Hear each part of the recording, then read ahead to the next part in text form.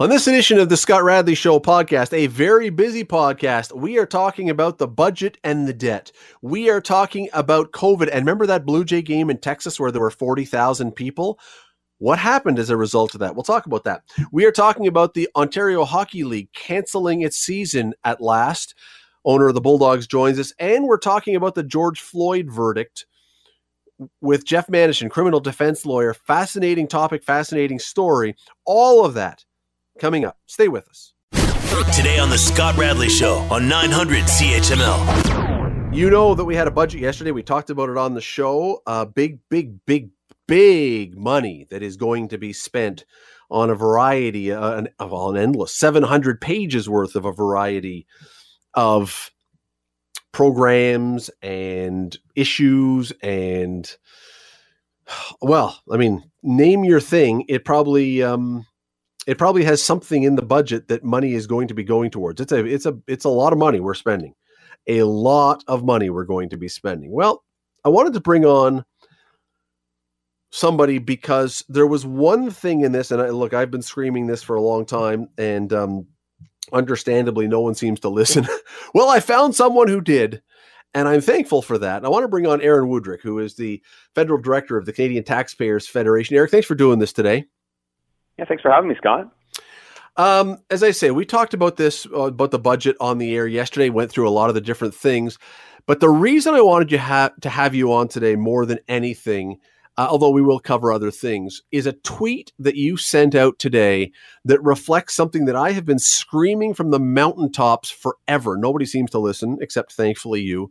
And it's this. We hear from so many people that taking on debt is smart politics, smart business right now because interest rates are really low and it's a good time to do all these things.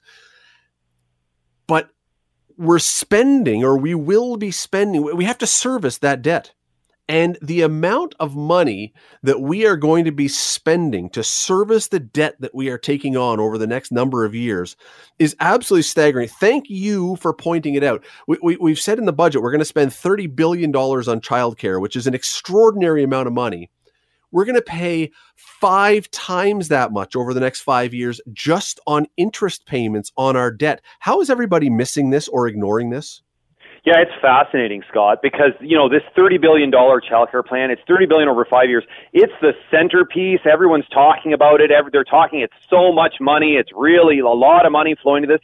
And yet right there, right in the same table, 5 times as much money, $153 billion over the same period is going to interest payments. And yet that's not getting a mention. And I find it staggering that, if $30 billion is a lot of money, what's $153 billion? That is an insane amount of money, and it's going to nothing. It is going to interest payments. So, I understand that people have a tendency with these budgets, and politicians can't resist, make people happy, think you're giving people something for nothing, but you can't get away from it. Somebody has to pay for this later, and, it's going to be either us, our kids, or our grandkids, and the amount of debt they are racking up is pretty eye-watering, and I'm concerned that more people don't worry about, what's going to happen a few years down the road. Yeah, again, I don't get it. And look, I understand that we need to do things and we're in COVID and we've, all that kind of stuff. And I'm not saying that we should have spent nothing, but it does seem that people are buying this idea that you can get something for nothing. They're pointing out in the budget, in 2026, we are going to spend in Canada $39 billion in that year alone on interest payments, more than the cost of this national childcare plan and a bunch of other things that we could have done with $39 billion. Yeah, and look, you're right about the COVID point, and I think it's important to point out that really our complaint in our organization, it's not about the COVID spending, it's about what we were doing before and after. This government was piling up debt well before the pandemic ever hit, and if you look at this budget, the overwhelming chunk of the new spending has nothing to do with COVID. It is all things that are completely unrelated to COVID. It's permanent spending. The daycare item, again, this was something that they did not even dream of doing in their budget, the last budget before COVID. The deficit was only $20 billion. There was no talk of a $30 billion daycare system. And yet now the deficit is 10 times bigger. We piled up all this debt, and suddenly they believe they can spend $30 billion. I just think that's not doesn't make sense to me. Here's another one in Ontario. So this is just the federal stuff, $153 billion that we're going to flush down the toilet over the next 5 years. Ontario is spending an additional $12.5 billion a year in flushing down the toilet money, paying for interest. And that's now, and it's climbing because we know that our debt is rising in Ontario. Again, I go back to this. How are politicians so successful at hiding this kind of spending or making people not see it? It's like the emperor's new clothes. I don't even know what the metaphor is, but people don't look at this. They ignore this amount of money. It's not shiny or something. I don't know, but how do they do this? How do they make people ignore it? Yeah, I think a couple of ways. I mean, one is this stuff is invisible, right? Debt is not something that you see, but you can cut a ribbon in front of a factory, or you can, open a brand opening of a new school or a hospital or whatever, right? That it's a tangible thing, and people will focus on that. The other is the immediacy of it, right? I think all people have a tendency to focus on what's right in front of them. And boy, if you're getting free childcare next year, you're not really thinking about who's paying the bill 5, 10, 15 years later. And a lot of politicians get away with this, get themselves into office and deliver all the good news, and they're long gone by the time the bill collector comes. So, one last thing I'd say on the debt point, not to make it any scarier, is that $153 billion, that's assuming that interest rates stay at rock bottom lows that they are today. If those interest rates start to creep up, anyone who's got a mortgage understands this. If you got a fixed rate mortgage and you have to renew and the rate has jumped, it has a massive impact on the cost. And so the government's really rolling the dice here, just crossing their fingers that interest rates are basically going to stay low for a very long time. You're listening to the Scott Radley Show podcast on 900 CHML. Just before the break, you mentioned about interest rates. That's obviously true. If interest rates start to go up, we're in big trouble. But there's something else about this. At a certain point, because we're talking about running deficits in perpetuity. The government did not talk about finding a balanced budget anytime soon. So the number is going to continue to go up of how much we're spending to service this debt. At a certain point, do we not just run into two options? Either we have to raise taxes to pay for this, or we have to start cutting programs. Is there a third option I'm missing? No, that's really the gist of it. I mean, I think what the government is banking on, and again, it's a roll of the dice, is if the economy grows quickly, then your revenues grow quickly, and you can actually close that gap without changing anything, right? So that it's possible to do that, but boy, the stars have to line up exactly right. And really, this government is banking on a rate of growth in the economy that we really haven't seen in the last 20 years. And it's not clear why they would expect it to suddenly change. So, I'm not saying what the government is hoping for is impossible. I'm just saying that it's very unlikely based on their past track record and the performance of the economy over the last 20 years. Well, and what I find ironic, and this is entirely circumstantial, and that I'm talking about this, but it appears anyway, when I go online, when I listen to calls on radio shows and everything, many of the people who seem to be very much in favor of what's happening and all this spending sound and seem to be younger. But aren't they the ones, and again, ironically, aren't they the ones that either they or their children are potentially the ones who are going to be stuck carrying the freight of this? Yeah, no, you're absolutely right. But, I can chalk that up to maybe, there's an old saying about you don't really appreciate the impact of taxes until you start earning a paycheck, right? And I think you really have to feel the pain yourself individually before you actually realize what a burden some of these things can become. So I don't begrudge young people. I mean, especially if you haven't had as good a deal as, say, your parents or grandparents in terms of job opportunities, and don't even get started talking about things like housing prices. The idea that you might get a little something more for what seems to be free can sound pretty appealing to a lot of people. I mean, I guess, and that's totally understandable. But at the same time, if someone offers me, and I looked this up the other day because someone had mentioned it, if someone offered me a Bugatti, a $2 million sports car for free, that sounds amazing until I take it in for my first oil change. And I this is true. And it's $20,000 for an oil change, and I'm working a minimum wage job, let's say. Suddenly that free thing doesn't sound quite so good. No, that's exactly it. And we're already running into this problem in this country where, we have a dropping birth rate. There are fewer people working and more people retired. So there's more people drawing on the system. It's getting weighed down. And it's only going to get worse unless there's a change of something. We either need more kids or more immigrants or cut spending or some combination thereof. It's going to become a bigger and bigger burden on younger people going forward. Eric, I don't know why I'm calling you Eric today. I've never done that before. It's Aaron. I know your name. It's one of those days. I've so often heard politicians say that you can't compare the budget of a country or the budget of a government to a household budget, that they are two entirely different things and not comparable at all. And I'm acknowledging that there are certainly differences between the two, but there has to be some similarity, doesn't there? There has to be some restraint in a national budget the same way you would do with your household budget, or are they so different that there is no reason to mention the two of them together? Well, I don't think that politicians like the comparison because it gives people a sense of some parameters, right? Politicians would love to have the ability to just spend on anything they want and not face a budget constraint. It's true that governments are different for a couple of reasons. One, they can raise taxes to get money. Unlike you and I, we can't just go out and raise taxes and force other people to give us money if we need it. We have to earn it. And also, governments don't die. Some people think that's unfortunate, but they can just roll over their debt indefinitely. And so people say, well, you never have to pay the debt back. You just refinance it. And that's true. But the problem is, if at the time you refinance, the interest rate is a lot higher, again, that's going to have an impact on your bottom line. So yes, technically it's true there are differences, but those differences are not as big as a lot of politicians would have you believe. And that brings us back to the point we started with on this one, and that you tweeted out, and that I applaud you for doing. And that is, yes, you don't have to ever pay off that debt, but you do have to pay for the interest on that debt, and it's an enormous amount of money. And if you don't pay off that debt, you pay that over and over and over and over. And that just seems to be so detrimental and yet so somehow forgotten about. And I don't get it. Yeah, no, you're absolutely right. It's true you don't have to pay it off, but you have to pay the interest. And that's why I would love to see debates in this country center more on, we can have a debate about how much tax should we pay and how many things should government do, but we should all agree that whatever we decide to do, it should be paid for, right? We should have whatever is going out the door, you have to have come in the other side.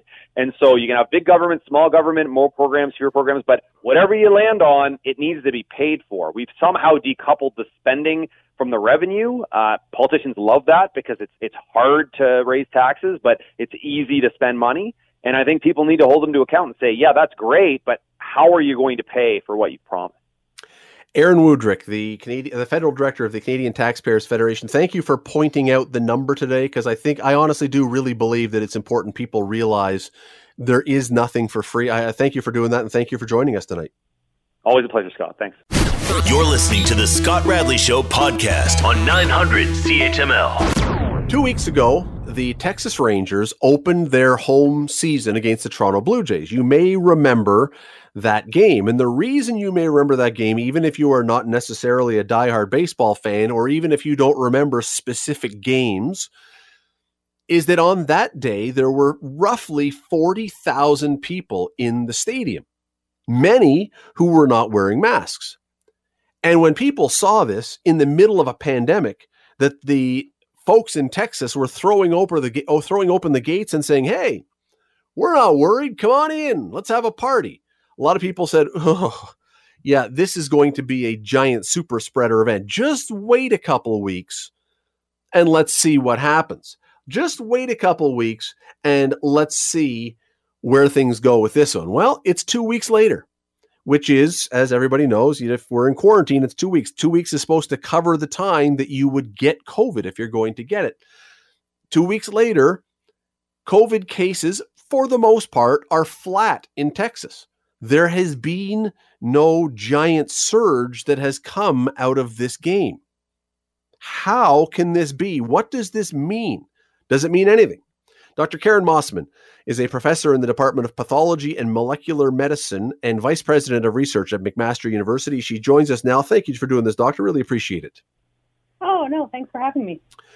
I'm assuming that day that the Jays were playing there, whether you're a baseball fan or not, you had probably heard about this, if nothing else, and this idea that they were going to throw things open and see what happens. Did you think, like so many other people, that this has the potential to go very, very, very badly? absolutely. And anytime you have an event with that many people in that close proximity, the potential is certainly there. And I'm very happy for them that did not occur. Well, let's talk about that for a minute and try and answer maybe why not. And just before we get into it, one other thing that we should probably point out, because I know some people are saying, well, the states are doing pretty well with vaccines. They say only about 30% of Texans have been vaccinated. And I don't know if that means 1 or 2 vaccines. Either way, they're not completely covered. So I don't know that we can point to that. How is it possible then, when COVID is still around, that it wouldn't have led to a super spreader event? So you bring up an interesting point about how many people have been vaccinated. So I took a quick look out of interest sake today, and within the sort of older age group, Texas is actually ahead of many of the states, with closer to 65% of those 65 and older being fully vaccinated. And Okay. they're at about the 30% being fully vaccinated. What I don't know is how many people have been given at least 1 dose. And we do know with vaccines that even with a single dose, you are protected against, severe disease and death. You might not be protected against getting infected and spreading the infection, but for all intents and purposes, what we're understanding is 1 dose is very good at preventing against that more severe disease. And so it could be that it was a spreader event, but it's asymptomatic or a low level because there were sufficient people that were either fully vaccinated or at least had 1 vaccine dose. And so that's why they're, urging everybody here now to, even if you can only get 1 dose for now, go get your 1 dose, because it might not protect you 100%, but it certainly gives you at least partial protection. I'm reading a piece here, and I mean that could well be. And again, it's I'm glad you found those extra numbers about the age groups and stuff. I'm reading the Fort Worth Star-Telegram story, and what I find so fascinating is since the governor announced the state was open for business, basically, and you didn't have to, we were going to throw everything open again. They're saying hospitalizations are down 48% and deaths have continued to decline. And you know as well as I do that what this will lead to, and probably what is already happening when you also look at this baseball game, is people are going to say, look, we're being fed a load here. We are being told something that isn't true. Here's the perfect example that should have led to problems. It didn't. Therefore, let's open everything up and just see what happens. What would you say to that? One event doesn't tell the whole story. Again, depending on how many have either naturally been infected, even if it was asymptomatic and they didn't realize they were infected, but depending on how many have been exposed, have some level of antibodies, or even got a single dose. But one event doesn't tell the whole picture. And until you know for sure that you have herd immunity, and they're estimating, now best estimates, you need 75 to 90% of individuals to be vaccinated and fully protected to get that herd immunity. Until that time, you might be lucky and not have a super spreader event. So, or you could equally be unlucky, and the 1 or 2 people that aren't protected are the ones that are going to get that serious infection and death. So, until they go through a larger period of time where the numbers stay really, really low and they're fully open, it could be that they're on the right track and sufficient people have sufficient immunity, but I would not be living down there, be going out and being caught in a large crowd unprotected. You're listening to the Scott Radley Show podcast on 900 CHML. I got wondering as I was listening to this, because, trying to figure this out, and that's why we're talking to you, could this have something to do with variants? Could the fact that, could we just be very unlucky up here that we have these crazy variants that seem to be causing all the problem? And if they have just the old school COVID, could that have led to them not having a great problem from this? Yeah, it certainly could. And again, it'd be really interesting to know what variants are found within that region. But certainly here with now, the majority of new cases being ascribed to one of the variants, we know that they spread much, much faster, and they appear to also have in some enhanced disease. And in some cases, we're starting to learn a bit more about whether or not they can escape at least some of the immunity that people might have naturally or through the vaccines. So that's certainly what's causing, our current, the robustness of our current third phase. And so if that is not prevalent, it would certainly have an impact on what they're seeing or the lack of what they're seeing. Let me ask about that, about the variants and also vaccines, because this is something else that I'm very confused about, and I think a lot of other people are too.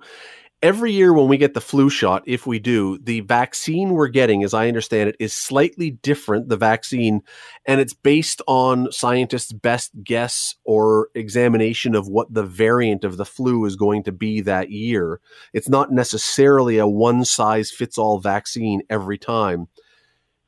So how can the COVID vaccines that we're getting be that one size fits all, or are they not that? Could we find that a year from now we have to get a whole new set of vaccines because there's a slightly different variant for what we've been given? Yeah, so influenza is a really interesting virus because of the way it's structured and the way it replicates, and it can change quite dramatically year to year.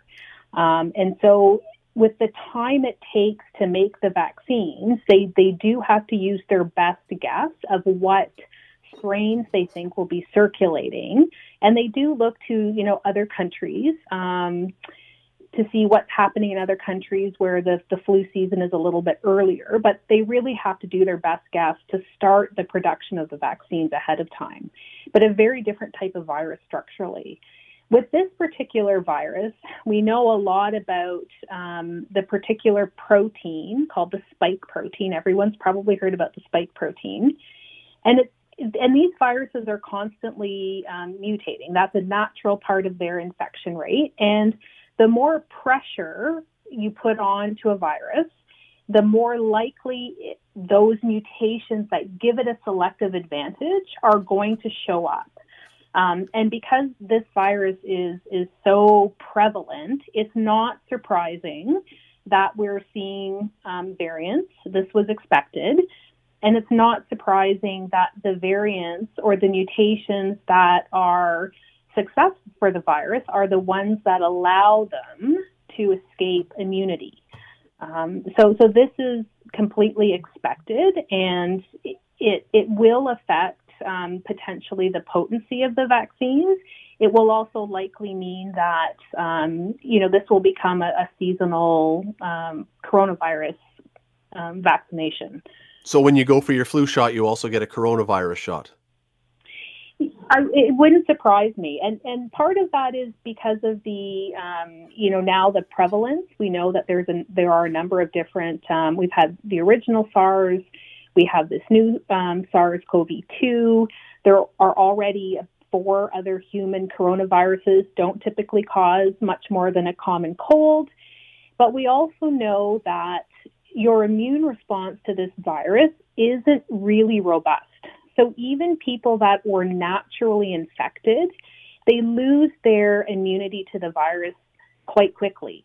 And so it's not so much about the variants that will likely have a seasonal vaccination. It's more because, the more we understand about the virus and the immune response to the virus, you lose your immunity fairly quickly.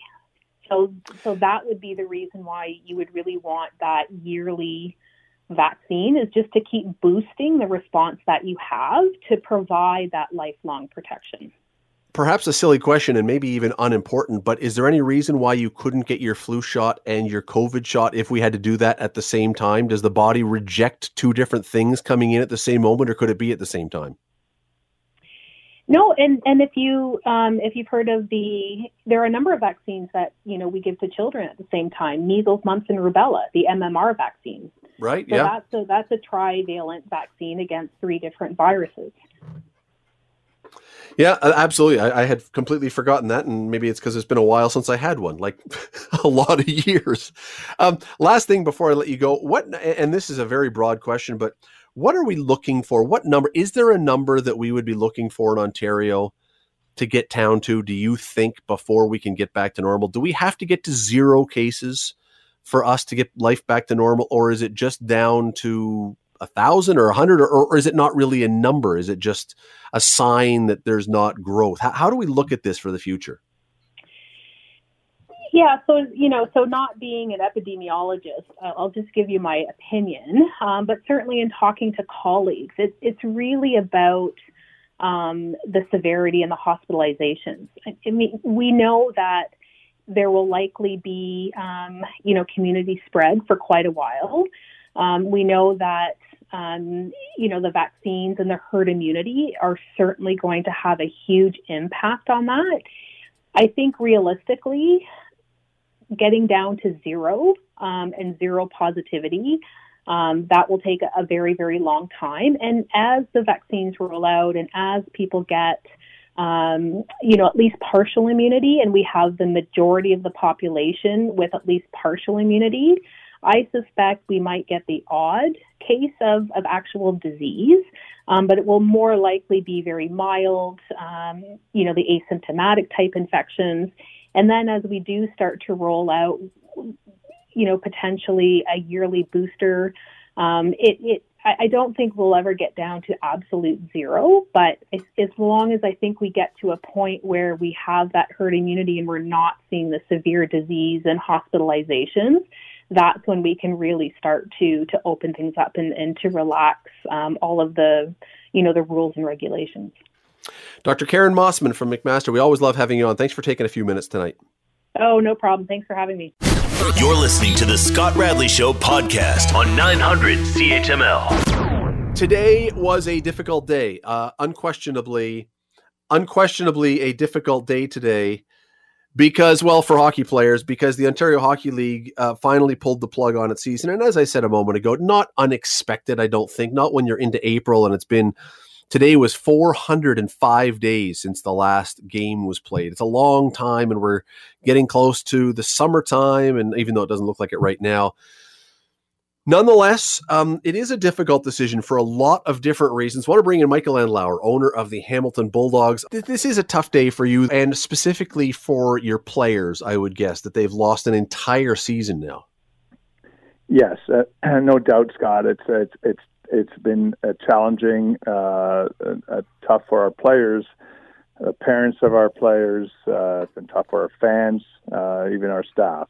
Steve Staios, who wears his heart on his sleeve, has been on Zoom calls with all our players on a regular basis. We've guest speakers try to keep them motivated. And today is a somber day, to say the least. But you're right. It's been a challenging day for everybody, including the OHL.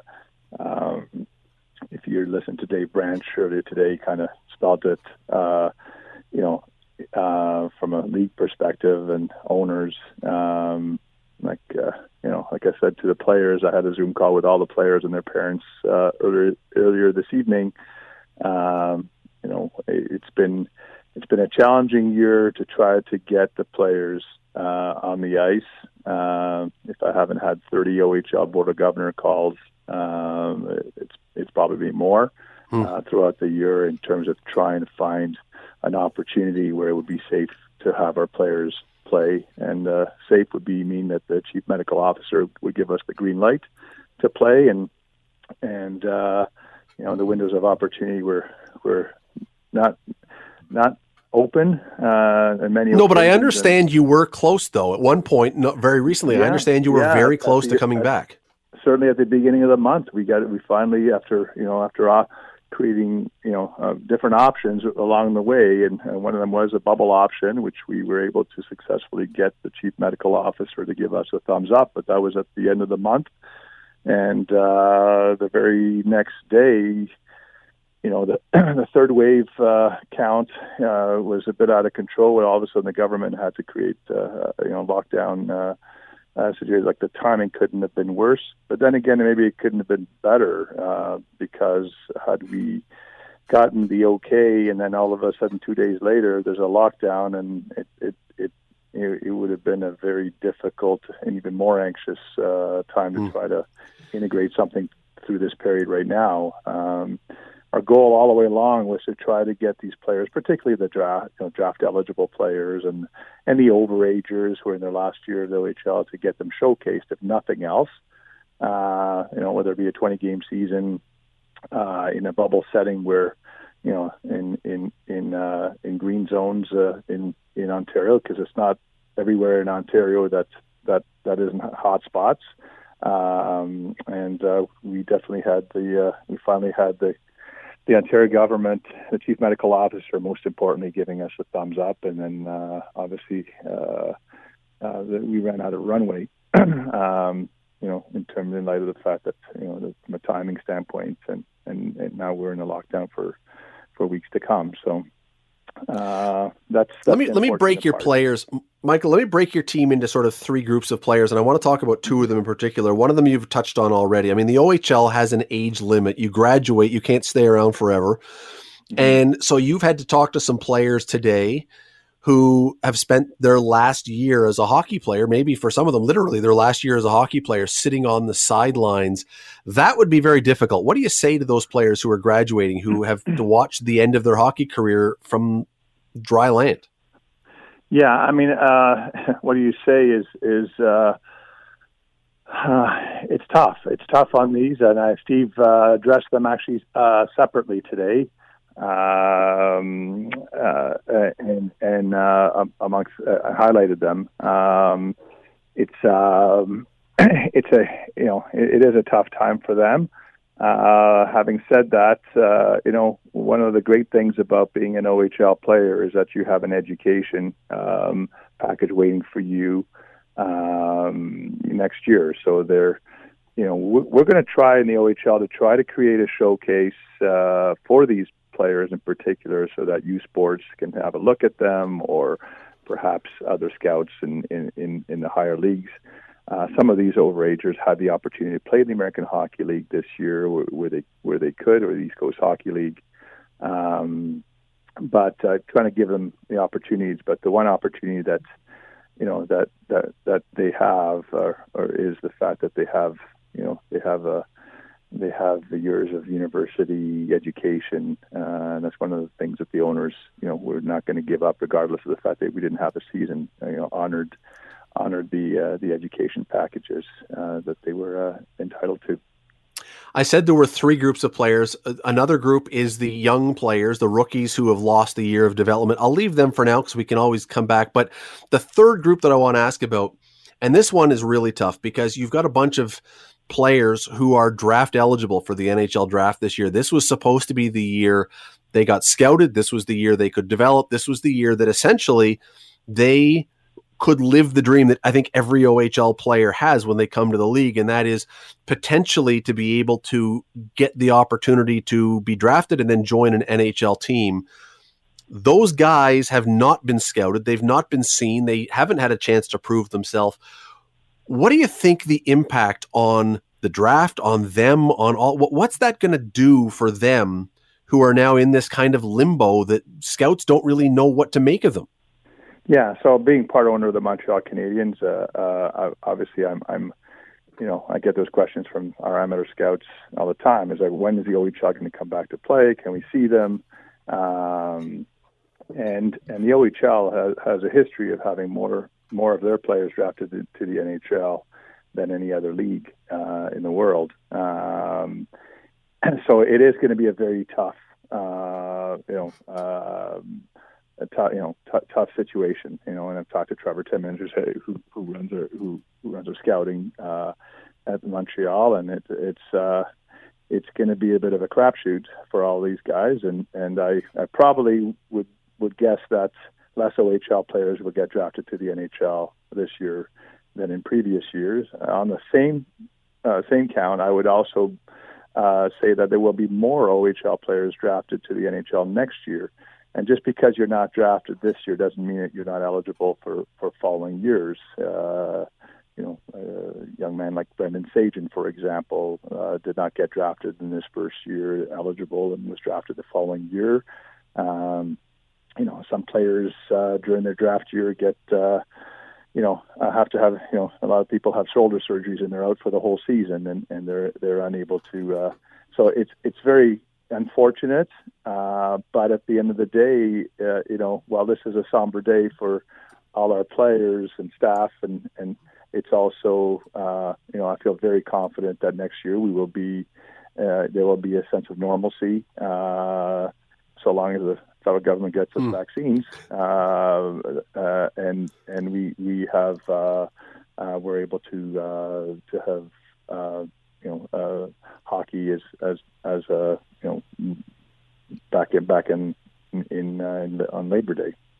Do you worry about the league's place, its prestige, or its stature, its place as you've talked about the top developmental league in the world, more players drafted out of there than anywhere else? Because if the mock drafts for the NHL now are correct, and they're not guaranteed, but a lot of experts looking at these, there's a lot of NCAA players, U.S. college players expected to go high, a ton of European players. Do you worry that players now look and go, well, I can get into the NHL through the NCAA, so I'll go that route, or I can do you worry the OHL by losing this year potentially loses some players who otherwise might have come here? I don't think so. If things are back to normal next year, then we weren't the top developmental league by accident, and we're not going to stop doing the right things going forward. And then, by the way, an NCAA player that gets drafted it's later dates, and typically players want to get drafted earlier than later. I don't anticipate seeing that. Like I said, there's no doubt that there's a drop, but that option has always been there. Personally, my son, who was drafted by the Windsor Spitfires before I bought the Bulldogs, I encouraged him to play Junior A, and he played for St. Mike's so he could get he could play NCAA.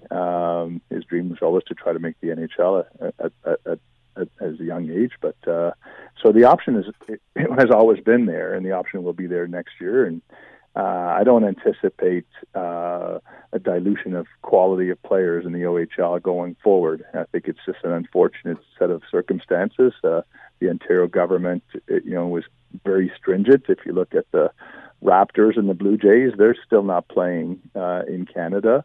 And I know, being part owner of the Canadians, that when we were trying to get approvals at the NHL level. Ontario was one of the toughest places to get the approvals for them to play. David Branch today said that when the when the government was going to allow the OHL to play or not, it was holding up the Leafs and the Senators as the standard, so that their return to play policies you guys were going to have to match. That's a high bar, not just because they're big teams. Those are multi-million dollar enterprises with multi-million dollar players. The OHL doesn't have the kind of money. Some owners do, but most don't have the kind of money that NHL owners would have. That would have been a very difficult thing to pay for all that, wouldn't it? Absolutely, and that's why an abridged season, and just to give you a perspective, to play 20, and this is rough numbers, but I don't have the exact numbers at hand, but I do recall seeing COVID testing. Just the COVID testing alone was $3 million, because part of the protocol is getting players tested on a daily basis. Wow. So that just to give you perspective. Now the NHL is obviously playing, without fans, with $70 million, roughly salary caps, and a much longer season than if we played for 6 weeks to get these players, showcased. But that you're absolutely right. It's a huge amount of money, but the OHL owners and the league were committed to try to get these players on the ice, even if it was for, a short season. It wasn't about trying to get a champion per se. It was trying to get these players on the ice doing the thing that they love, but it had to be done in a safe manner. To me, it's, as you know, Scott, I don't own this team from a business perspective. I had no problem writing a check to make these kids' dreams come true, but not at the risk of the health and welfare. And I guess Ontario government had pretty stringent rules, and that had to be overcome. But look, I think this is a compliment rather than something embarrassing. I mean, you're a very successful businessman. You could have you could have covered the cost of this if you wanted to, but I'm not sure every team in the league could have. You could have potentially brought the league back, but you may have had some teams in financial peril for the next year or for the future if you'd done that. That's probably the case. Yeah, I would suggest that might be the situation. I can't really point at it in any way, shape, or form, but like I said, it was definitely with this abridged opportunity, we would have been able to. We wanted it. We were ready. We were ready until the government kind of did it in about face at the last second, and rightly so, I might add. I'm not taking anything away, but it was literally within 24 hours of getting approval to go forward. No. We have a minute left. You've mentioned a couple times about next year. You're not Kreskin. We don't know what the future is going to hold as far as COVID and vaccines and everything else. But do you have any idea what has to happen for the OHL to get started kind of like normal in the fall? I'm not Kreskin, Scott, but I do. My business that makes the money allows me to enjoy this passion is healthcare logistics, and I have the privilege of having the contract of the Ontario vaccine distribution among other provinces. But the reality is vaccines in arms is going to get us to normalcy. When I look at the stats of this country, when only 19% of our Canadians have had one shot in their arms, all you have to do is look at the UK, who, by the way, had the AstraZeneca vaccine, which seems to be a controversy here in this country, and they have over 33 million, over half their population has received at least one vaccine. And if you look at a picture of Soho on the weekend, it was business as usual. So there's an element, once I think we get 50% of Canadians vaccinated, there'll be at least one vaccine, which is, the way more efficient than no vaccines, obviously. I think we'll be in that position, from all counts, and come July, we'll hopefully be there, so long as the pharma companies continue to send the vaccines to this country, and we will be, we will have a sense of normalcy. So I feel quite confident that by Labor Day, when the kids are coming in for training camp and registering for school and getting ready, we will. And frankly, whether we have fans in the stands or half fans, that to me is not relevant. I think it's a matter of we'll be in a position to have the players play safely in our 17 communities in Ontario and 3 in the United States, and have them enjoy the passion and the dreams that they have, and hopefully we'll make them come true. And a ton of Ontario hockey players will get drafted that following year. I don't know where you're going to find the half fans, but I'm sure they're around too, as well as the full fans. But yeah. Michael Andlauer, owner of the Hamilton Bulldogs, thanks for taking time today. I know it was a tough day, but I really appreciate you taking a few minutes. Thanks for doing this. It's my pleasure, Scott. Thank you. You're listening to the Scott Radley Show podcast on 900 CHML. I would find it hard to believe that you had not heard the news from today that the verdict in the George Floyd, Derek Chauvin murder trial in Minneapolis came to a verdict. The jury, after a couple days of deliberation, came to a verdict and found the former Minneapolis police officer guilty on second-degree unintentional murder, third-degree murder, and second-degree manslaughter. I want to bring in Jeff Manishen. He's a former prosecutor, a criminal defense counsel, a man you've heard his name many times because he is the lead defense counsel in many prominent trials in this area. Jeff, thanks for doing this today. Very much appreciate it. Certainly, Scott. My pleasure. But got a bunch of questions about this, and I don't want to dive too deeply into it because I know you're here in Canada and the U.S. system is slightly different. And so, I don't know if you can explain this or not, but one of the things I was very puzzled on today was the fact that he was convicted on, as I say, second-degree unintentional murder, third-degree murder, and second-degree manslaughter. Here, usually you will be charged with something. Let's say you're charged with second-degree murder. The jury could come back with that, or with a lesser and included offense. They could say, well, you didn't intend to do it, but you killed him and you should have known, so it's manslaughter. How can you be convicted of three things that all seem to be the same event and three different levels? Scott, that's a terrific question. And the reason I say that is, in Canada, you're right. In a homicide such as this, a charge might involve whether it's first-degree murder or second-degree murder or manslaughter. It would be a single count. And the jury would be told if it was planned and deliberate or in the course of forcible confinement or other circumstances, potentially first. If they aren't satisfied of that, but they're satisfied the unlawful killing occurred with the intent necessary for second-degree murder, second-degree murder. Without the intent but still an unlawful killing, manslaughter. One count. The states have these various gradations. So they have a second-degree murder and a third-degree murder and a second-degree manslaughter.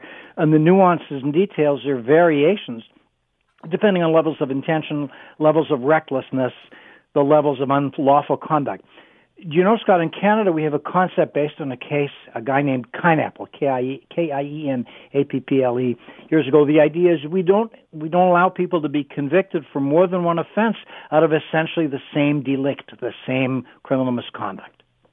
So, for example, if somebody's charged with impaired and over 80, you can't in law be convicted of both because they're really out of the same event. If you have somebody who's charged with being a thief and he or she is in possession of stolen property, so you charge them with theft and possession. In law, you wouldn't convict them of both because you're using that unlawful possession to prove the theft. The states, Scott, I guess, allow for multiple convictions. The other thing that can happen occasionally in Canada, you might have, for example, a charge of sexual assault and there may be another offense of sexual interference. There may be variations in relation to the same conduct. If ultimately a jury came back with a conviction on both counts, a judge would probably stay proceedings on one of the two counts if the other one essentially covered the criminal conduct. So, Scott, you've identified a difference, a very real difference between the American criminal procedure and Canada. We wouldn't have that here. Another thing now that is the same, and I had to look this one up to make sure, and I found this fascinating, that one of the things that he was convicted on was second-degree unintentional murder. And yet, that second-degree murder is an interesting one. Here, again, second-degree murder, at least murder implies there was an intent. Again, manslaughter, and you can explain this better, but manslaughter is you should have known you could have killed the person, but maybe you didn't intend to.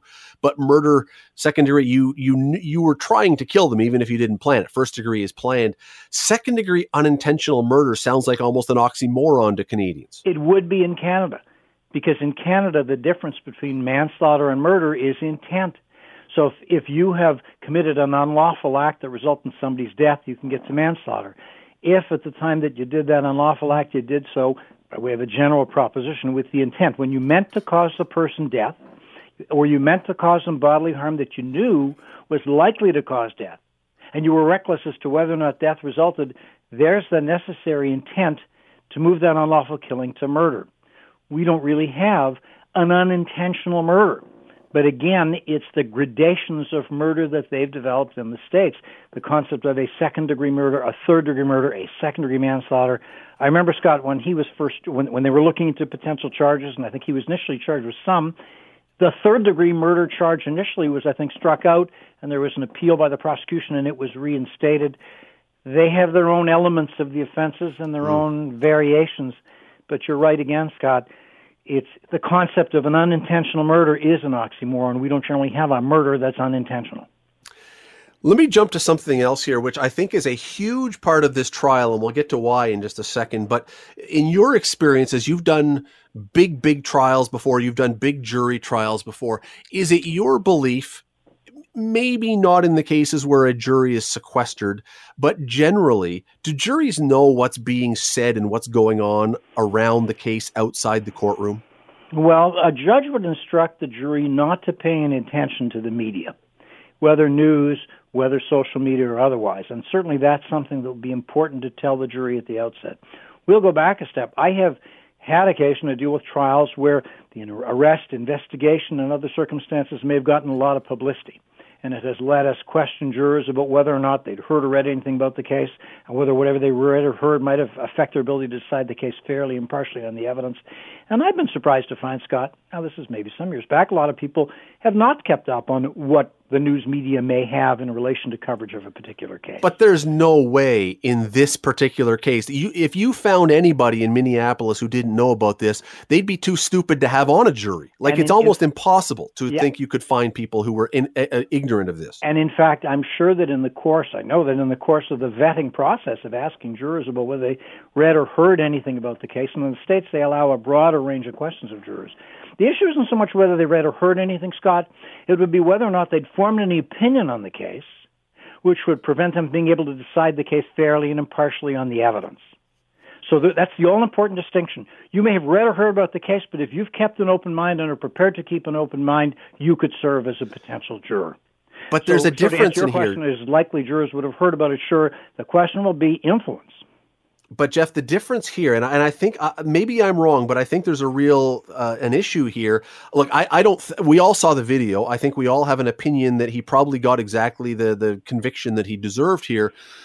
But this is different because driving in and out of the courthouse, they would have seen Minneapolis boarded up in anticipation of possible riots if they made the quote wrong decision. That's different in a way from not being able to make an objective decision based on the evidence. You know, if you're a juror, if I vote a certain way, I could lead to people dying. I could have the city burning down. I could be a pariah and have people burning down my house. That's a weird place for a juror to be. Absolutely, and it's exceptional. If we think about it, Scott, it's probably this jury in many respects would have a responsibility that is really almost different from many, if not all, other juries in the past because of the potential social impact of their verdict. So it's almost superhuman challenge to say to them, notwithstanding what you must be aware of as to the potential impact of your verdict, can you still decide this case only on the evidence? Huge challenge. That's what we look for them to do. Did they do it? Well, that'd be a question we'd have to always try and evaluate afterwards. And in the States, of course, too, the jurors can talk about what they've done in their deliberations. You can't in Canada. We may yet hear stories from them.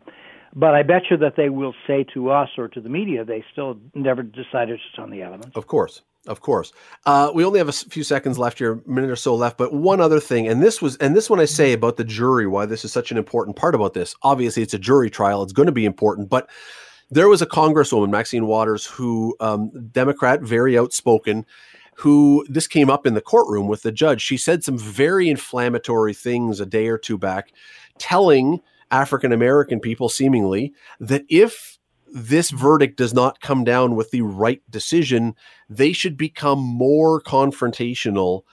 The judge actually says that could be grounds for a divorce because an appeal. Thank you. So I don't know where divorce came from. That could be grounds for an appeal because the jury now could have again heard if you don't make the right decision, we're really going to have riots. Do you think that there's something to that? Do you think that would be or could be sufficient grounds to have a new trial? No, I don't think so. I think the judge in the same breath a little later on said that I don't know how many people listen to congressmen anyway. So I think what he was doing was wrapping the Congresswoman's knuckles. He was doing a bit of, let's just say, creating a little bit of atmosphere to say you should never have said this, and you might have created a ground of appeal. The defense apparently did move for a mistrial. I heard one of the American commentators talk about it. He didn't do enough to be able to protect his right.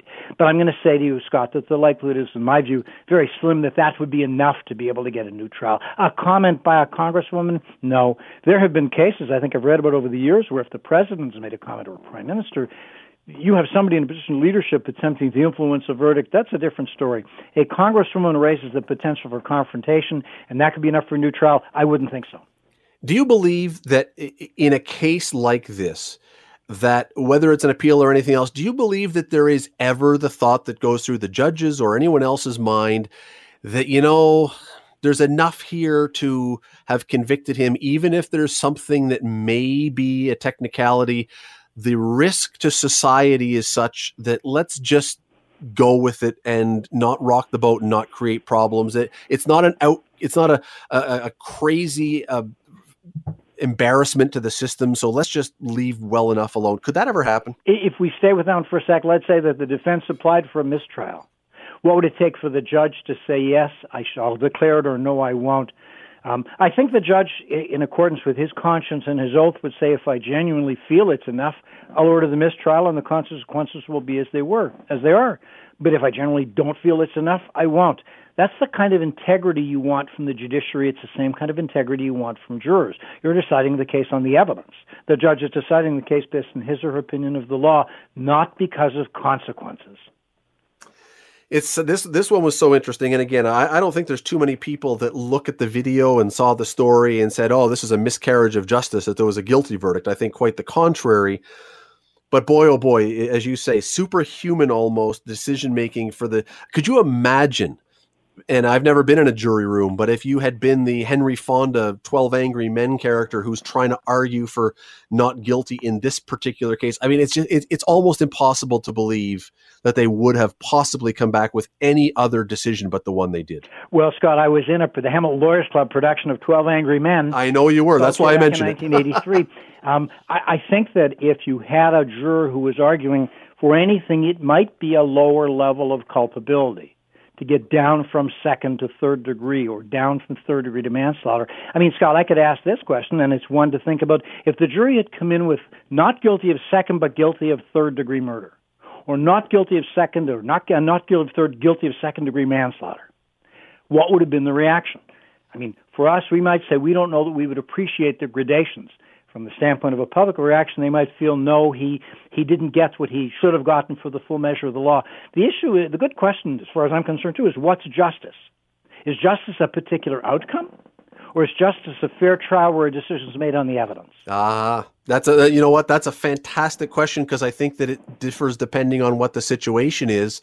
And I think in this case, I think that most people would say justice was the harshest conviction that he could probably get, and anything less than that would not be justice. I don't know that answers the question, but I bet that would be the public perception. And the other way one could respond by saying is there was a solid evidentiary basis for the jury to convict of the highest level of culpability. So we could say, therefore, if there was a sound basis in the evidence and the matter was fully contested and the jury had a chance to consider everything, there was a valid, sound basis for them to decide it without concern about social consequences. On the evidence, we'd say there's justice there. That is Jeff Manishen. Really appreciate. I know that people don't know we called you in on this at the last minute with no prep time on American law. Really appreciate you coming in and talking with us today. Thanks for the time. Oh, it's my pleasure, Scott. These are issues which are of interest to us as well as our friends and colleagues in the United States. So we've all followed it and we've all wondered about it. And the issue of justice is something that's relevant for us as well as the Americans and everybody.